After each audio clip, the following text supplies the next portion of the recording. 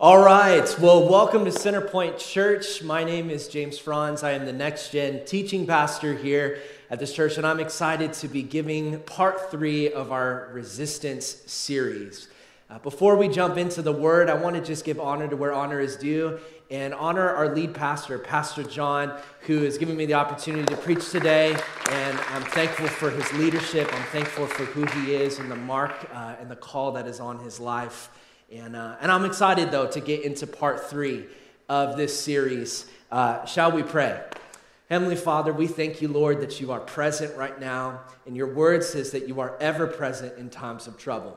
And so, God, I pray that you would be present to those right now who feel exhausted, to those who feel tired, to those who feel afraid of what is happening in the world today. God, I pray for those who are lonely and distant. God, you would be ever present in their times of trouble right now. I also pray, God, that you would lift up, you would encourage us today. I pray, Lord, that we would leave here with a smile on our face. We would leave recharged because we met with you, God. Lord, because when we meet with you, things change, God. When you touch our lives, things are healed, things are restored. And so, God, I just ask, Lord, that you would move on behalf of the church, God, that you would touch lives today. Lord, that people that are watching right now, for the next 15, 20 minutes in this sermon, God, I pray that people that don't know you would come to know you, Lord, and that we would pick up tools, we would leave equipped today and changed, all for your glory. In Jesus' name, amen. Amen. Amen. Amen. So I want to just say this. If you missed last week or you missed the week before, I really want you to go back on your free time and watch Pastor John's message on being seated in the heavenly places, which was week 1.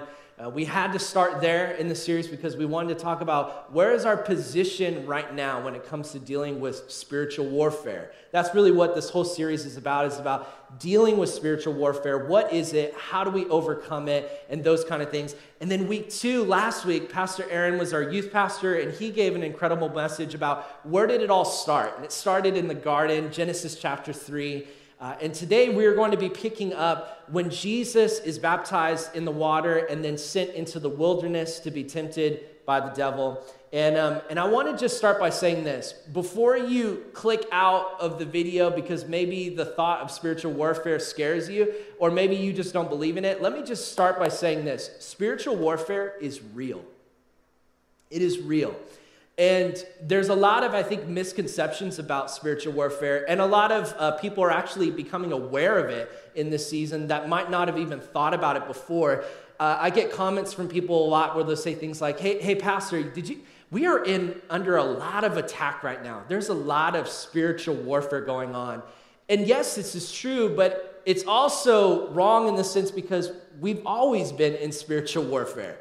In fact, a lot of times people are saying, we have this invisible enemy that we're fighting against, COVID-19. And it's true, but we also have an invisible enemy that we've been facing for 2,000 years. And that is Lucifer. That's the enemy. And the Bible talks about in John chapter 10, verse 10, and I don't have it on the screens for you, but it says that the enemy comes to steal, to kill, and to destroy. He does not like us. He does not like us being made in the image of God. He does not like what we get to do. He does not like the authority that we have. And so he's always up to no good. He is the liar. He is the father of lies. He is the accuser of the brethren. He does not want us to have the inheritance that is spoken over our lives, the promises that God has for us. He does not want us to take ground today in 2020. And so we're going to be picking up in Matthew chapter 3. If you're watching on the Church Online platform, in the far left corner, you will see the Bible, and you can actually open it up in the tab right there, or you can grab your actual Bible and turn there with me. So we're going to be in Matthew chapter 3, starting in verse 16. And let me just start by saying this. Jesus at this time is now 30 years old. He is now beginning the work of his ministry. And he is going down to the river. He is humbling himself because he is the creator of all things, and he's allowing his creation to baptize him. He's humbling himself enough to let John baptize him in the water. And so we pick up in Matthew chapter 3, starting in verse 16, It says this, as soon as Jesus was baptized, he went up out of the water. And at that moment, the heavens was open. And he saw the Spirit of God, the Holy Spirit, descending like a dove and alighting on him. And a voice from heaven said, "This is my Son, with whom I love, and am well pleased." That's exactly how he sounded. No, I'm just kidding. But in this moment, Jesus, the Son, is getting baptized. The heavens open up, the Father speaks, and the Holy Spirit shows up. The full Trinity is here. Father, Son, and the Holy Spirit. Jesus is baptized in the water. When he comes up out of the water, he is filled with power. He is filled with the Holy Spirit. And this is important because I want to preference something. Jesus was sent from the Father, according to 1 John chapter 3, verse 8, that says that Jesus came to destroy the works of the devil. He was commissioned by the Father, meaning when he was sent out, he was given authority. But when he was baptized in the water, he was given power. So he was commissioned with authority, but in this moment, he is baptized under the Holy Spirit and given power. And then in this moment, we pick up in chapter 4, and I'm reading from the NIV translation. It says this, Matthew chapter 4, verse 1, "Then Jesus was led by the Spirit into the wilderness to be tempted by the devil." Hold on. Let's read that verse again. Then Jesus was led by the Spirit, the Holy Spirit, into the wilderness to be tempted by the devil. Why would the Spirit of God lead Jesus into temptation, to be tempted by the devil? I think that's so fascinating. Verse 2, after fasting 40 days and 40 nights, he was hungry. That's really funny because of course he'd be hungry, right? Like the commentary in that, like he fasted 40 days. I can barely fast a day before I start thinking about Chick-fil-A. Verse 3, the tempter came to him and said, "If you are the Son of Man, tell these stones to become bread." Jesus answered, "It is written, man shall not live on bread alone, but on every word that comes from the mouth of God." Then the devil took Jesus to the holy city and had him stand on the highest point of the temple. Again he said, "If you are the Son of God, if you are the Son of God. If you are the Son of God, throw yourself down, for it is written," and he quotes scripture. The devil quotes scripture right here. This is kind of jacked up. He's using God's words against him in this moment. And he says, "He will command his angels concerning you, and they will lift you up in their hands, so that you will not strike your foot against a stone." And Jesus answered him and said, "It is also written, do not put the Lord your God to the test." Final time, again, the devil took him to a very high point in the mountain and showed him the kingdoms of the world and all of their splendor. "And all this," he said, "I will give you, if you will bow down and worship me." And Jesus said to him, "Away from me, Satan, for it is written, worship the Lord your God and serve him only." And then the devil left him, and the angels came and attended to him. So today we're talking about spiritual warfare.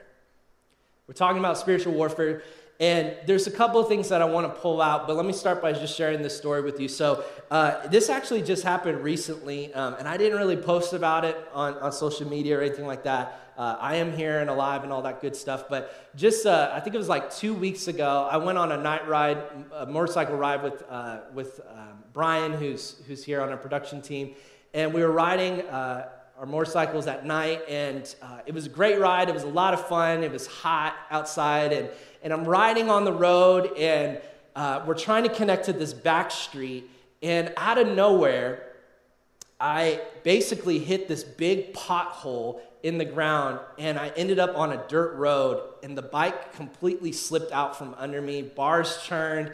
I was going at a really good speed, and I just thought to myself, I think I'm about to die.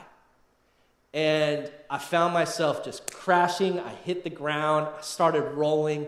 And I could just hear the bike in the back behind me just tumbling. And I'm just wondering, is it going to land on me? Is it going to land on me? Like, what's going to happen? I can't see anything. It's nighttime. It was terrifying. And Brian, as soon as I hit the ground, Brian comes up and he's like, don't move. And I was like, why not? Is my arm missing? Like, why can't I move? And that's like the worst thing I think you could say. I learned that now. But in that moment, it was good too, because if something was messed up, I didn't want to get, worse injuries. And so in that moment, all I'm thinking about is how just a few seconds ago, it was casual. Just a couple of seconds ago, I was enjoying a nice ride. And then the next moment, bam, I'm in an accident.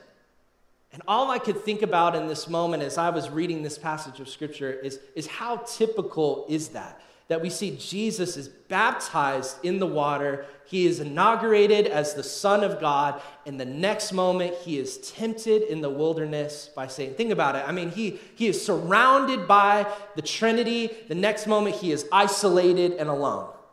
One moment, he is announced from heaven, and heaven is speaking over him. The next moment, he is speaking to hell itself. The one moment he is announced, he is known, the power, the authority comes upon him. The next moment, he's feeling empty and tired and hungry. And the interesting thing is that I found myself struggling with Matthew chapter 4, verse 1, where it says that the Spirit led him into the wilderness to be tempted. And I thought of a few things that I want to share with you. Number one of the things I want to share with you is that I don't think Jesus was actually weak in that moment. I think he was at his greatest strength. Because in that moment, he had been with the Father fasting and praying for 40 days. And he was just filled with power from the Holy Spirit. I think about it this way. It's like the Father was sending him there to that moment to be baptized, to be filled with power, and then immediately after being filled with power was sent to overcome the enemy.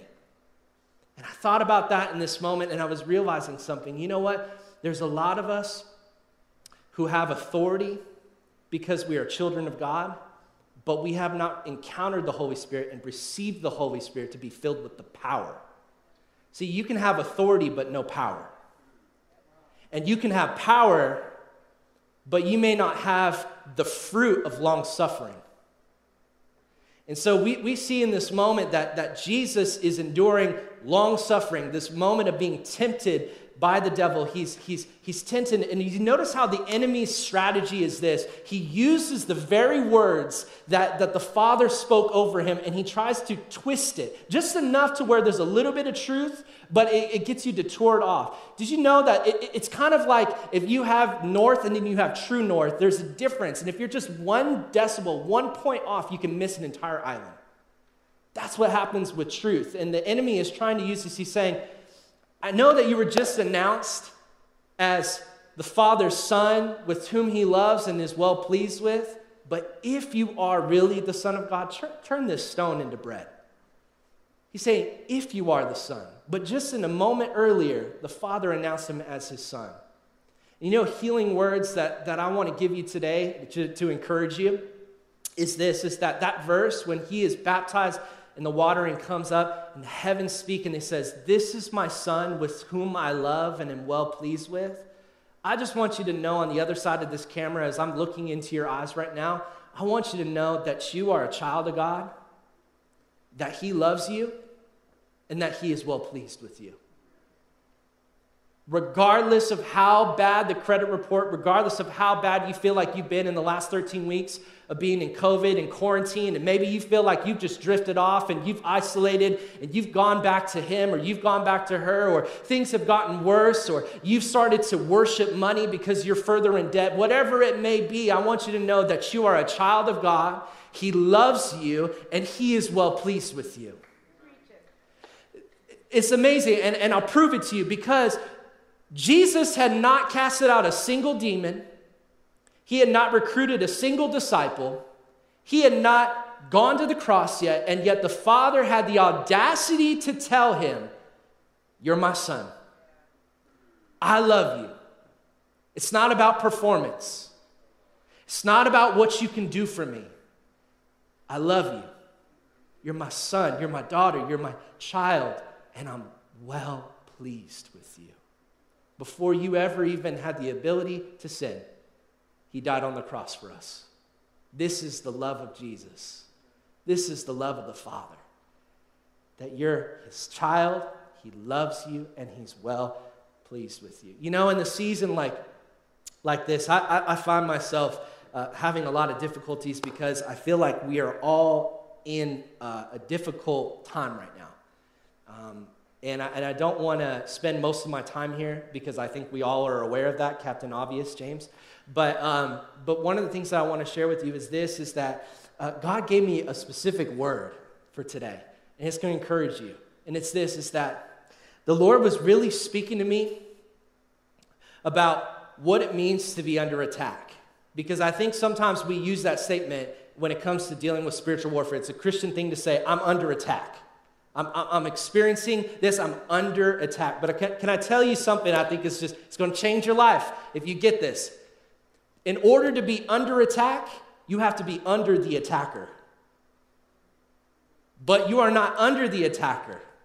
Because the Bible says that though though the weapons of our warfare may be carnal, they are not carnal. Actually, they are mighty in God for the pulling down of strongholds. And the Bible actually speaks about this. It says in Psalms chapter 110, verse 1, it says, "O David, a song, the Lord says to my Lord, sit at my right hand until I make your enemies a footstool under your feet." Sit at my right hand until I make your enemies a footstool for your feet. And then it says in Romans chapter 16, verse 20, the God of peace will soon crush Satan under your feet. The grace of our Lord Jesus be with you. Greater is the grace on your life than the attack that stands against you.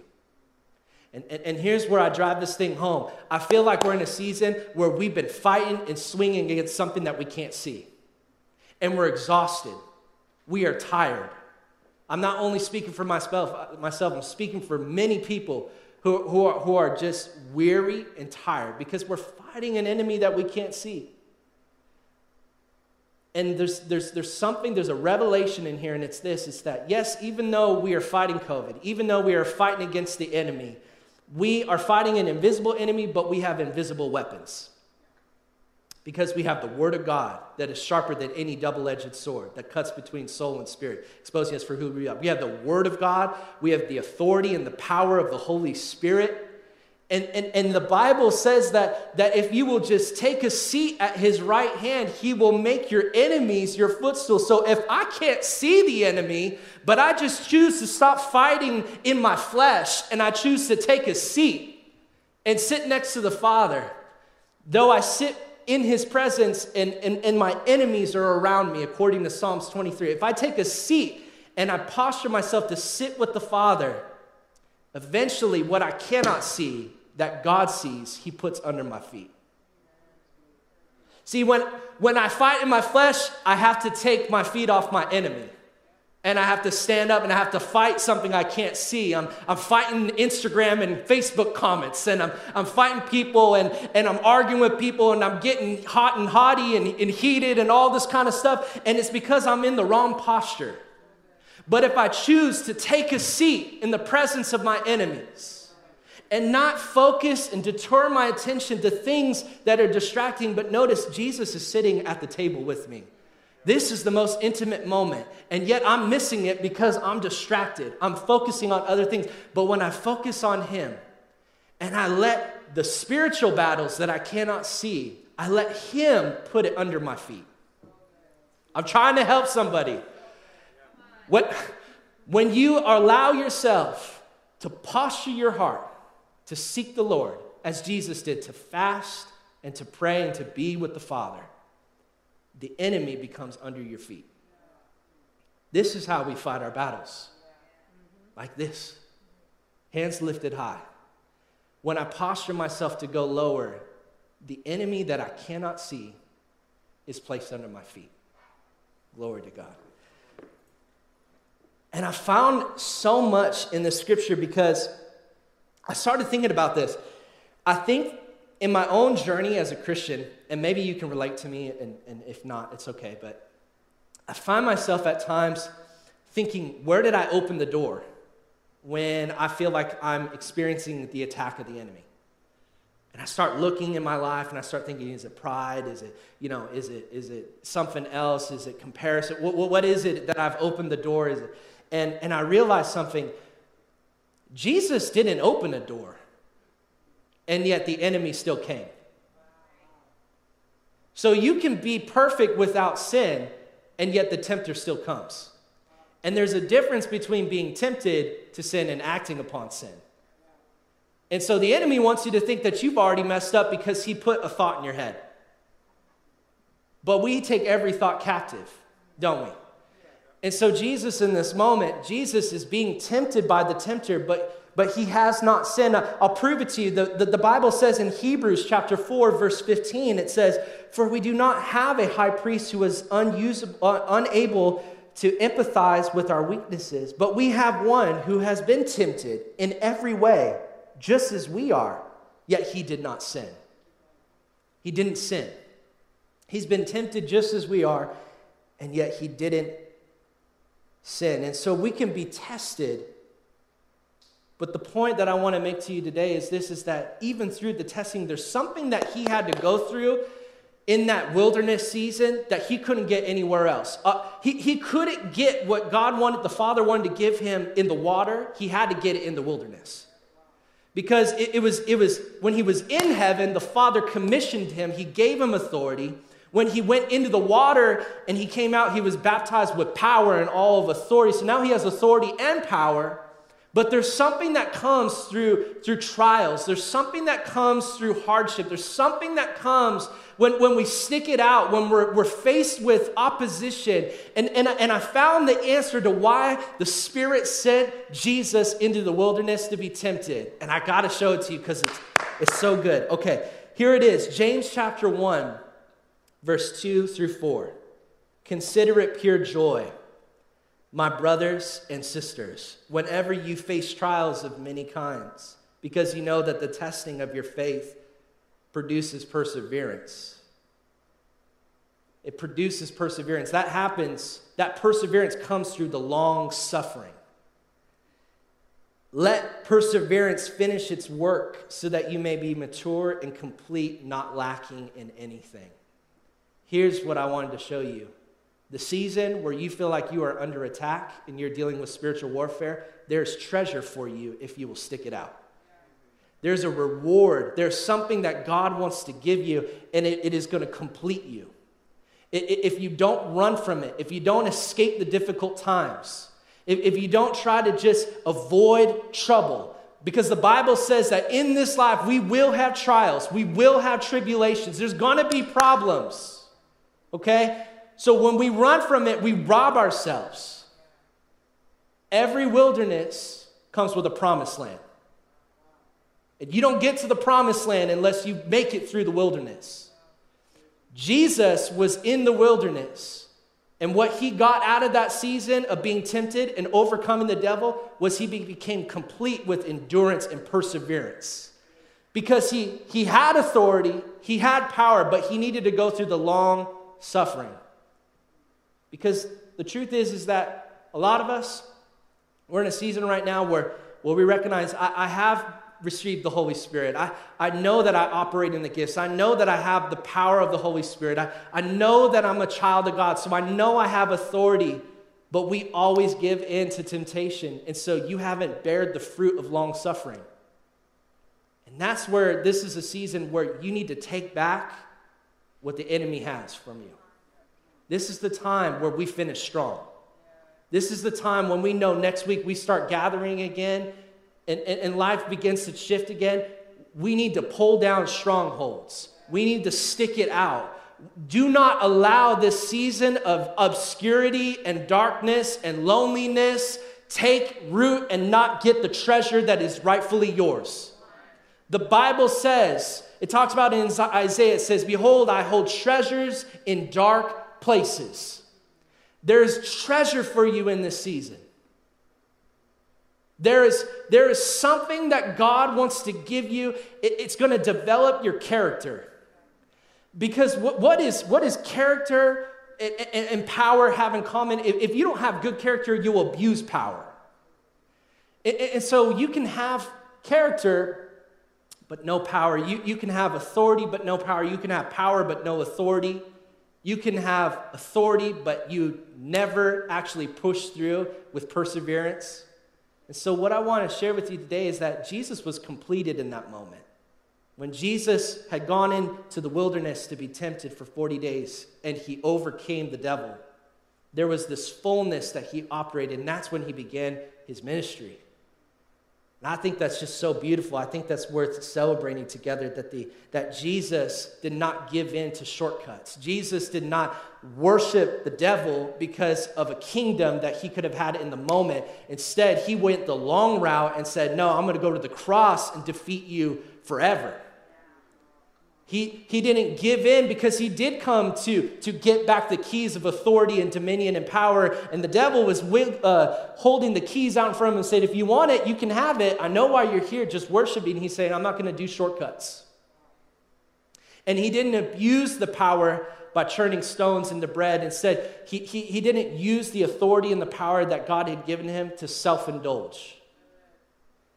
And he also didn't test the Lord. And I think that that's the thing that we need to be aware of, is that right now we're in a time where there's a lot of people who are using Scripture. They're using things to make a statement. And that sometimes is exactly what the enemy tries to do. Is the enemy tries to say, just throw yourself off. It is written. It's in the Word. But that's like saying, God will always forgive you. It's okay to do it one more time. You're using Scripture, but you're using it out of context. And so we have to be careful. We need to be filled with the Word. So when the accuser's words come against us, we fight it off with the invisible Word of God, which is our sword. And so I just want to challenge you today. I want to invite you into this moment of enduring the long suffering, sticking it out, knowing that just because you are a child of God and you have the authority does not mean that you have the power. You have to receive the Holy Spirit. You have to have an encounter with God in that moment to have authority and power, and then to be complete and mature, lacking in nothing, comes through our suffering. And I'm right there with you right now. It's been a difficult season. It's been challenging. And every moment I keep telling myself, consider it pure joy. When I crashed my motorcycle, I had to tell myself, consider it pure joy that you totaled your bike. When the insurance company tried to come against me, I had to tell myself, consider it pure joy that the insurance company is coming against you. When I've been sore and I've been in pain and I've been in bed, I have to tell myself, consider it pure joy that you're in this moment of suffering.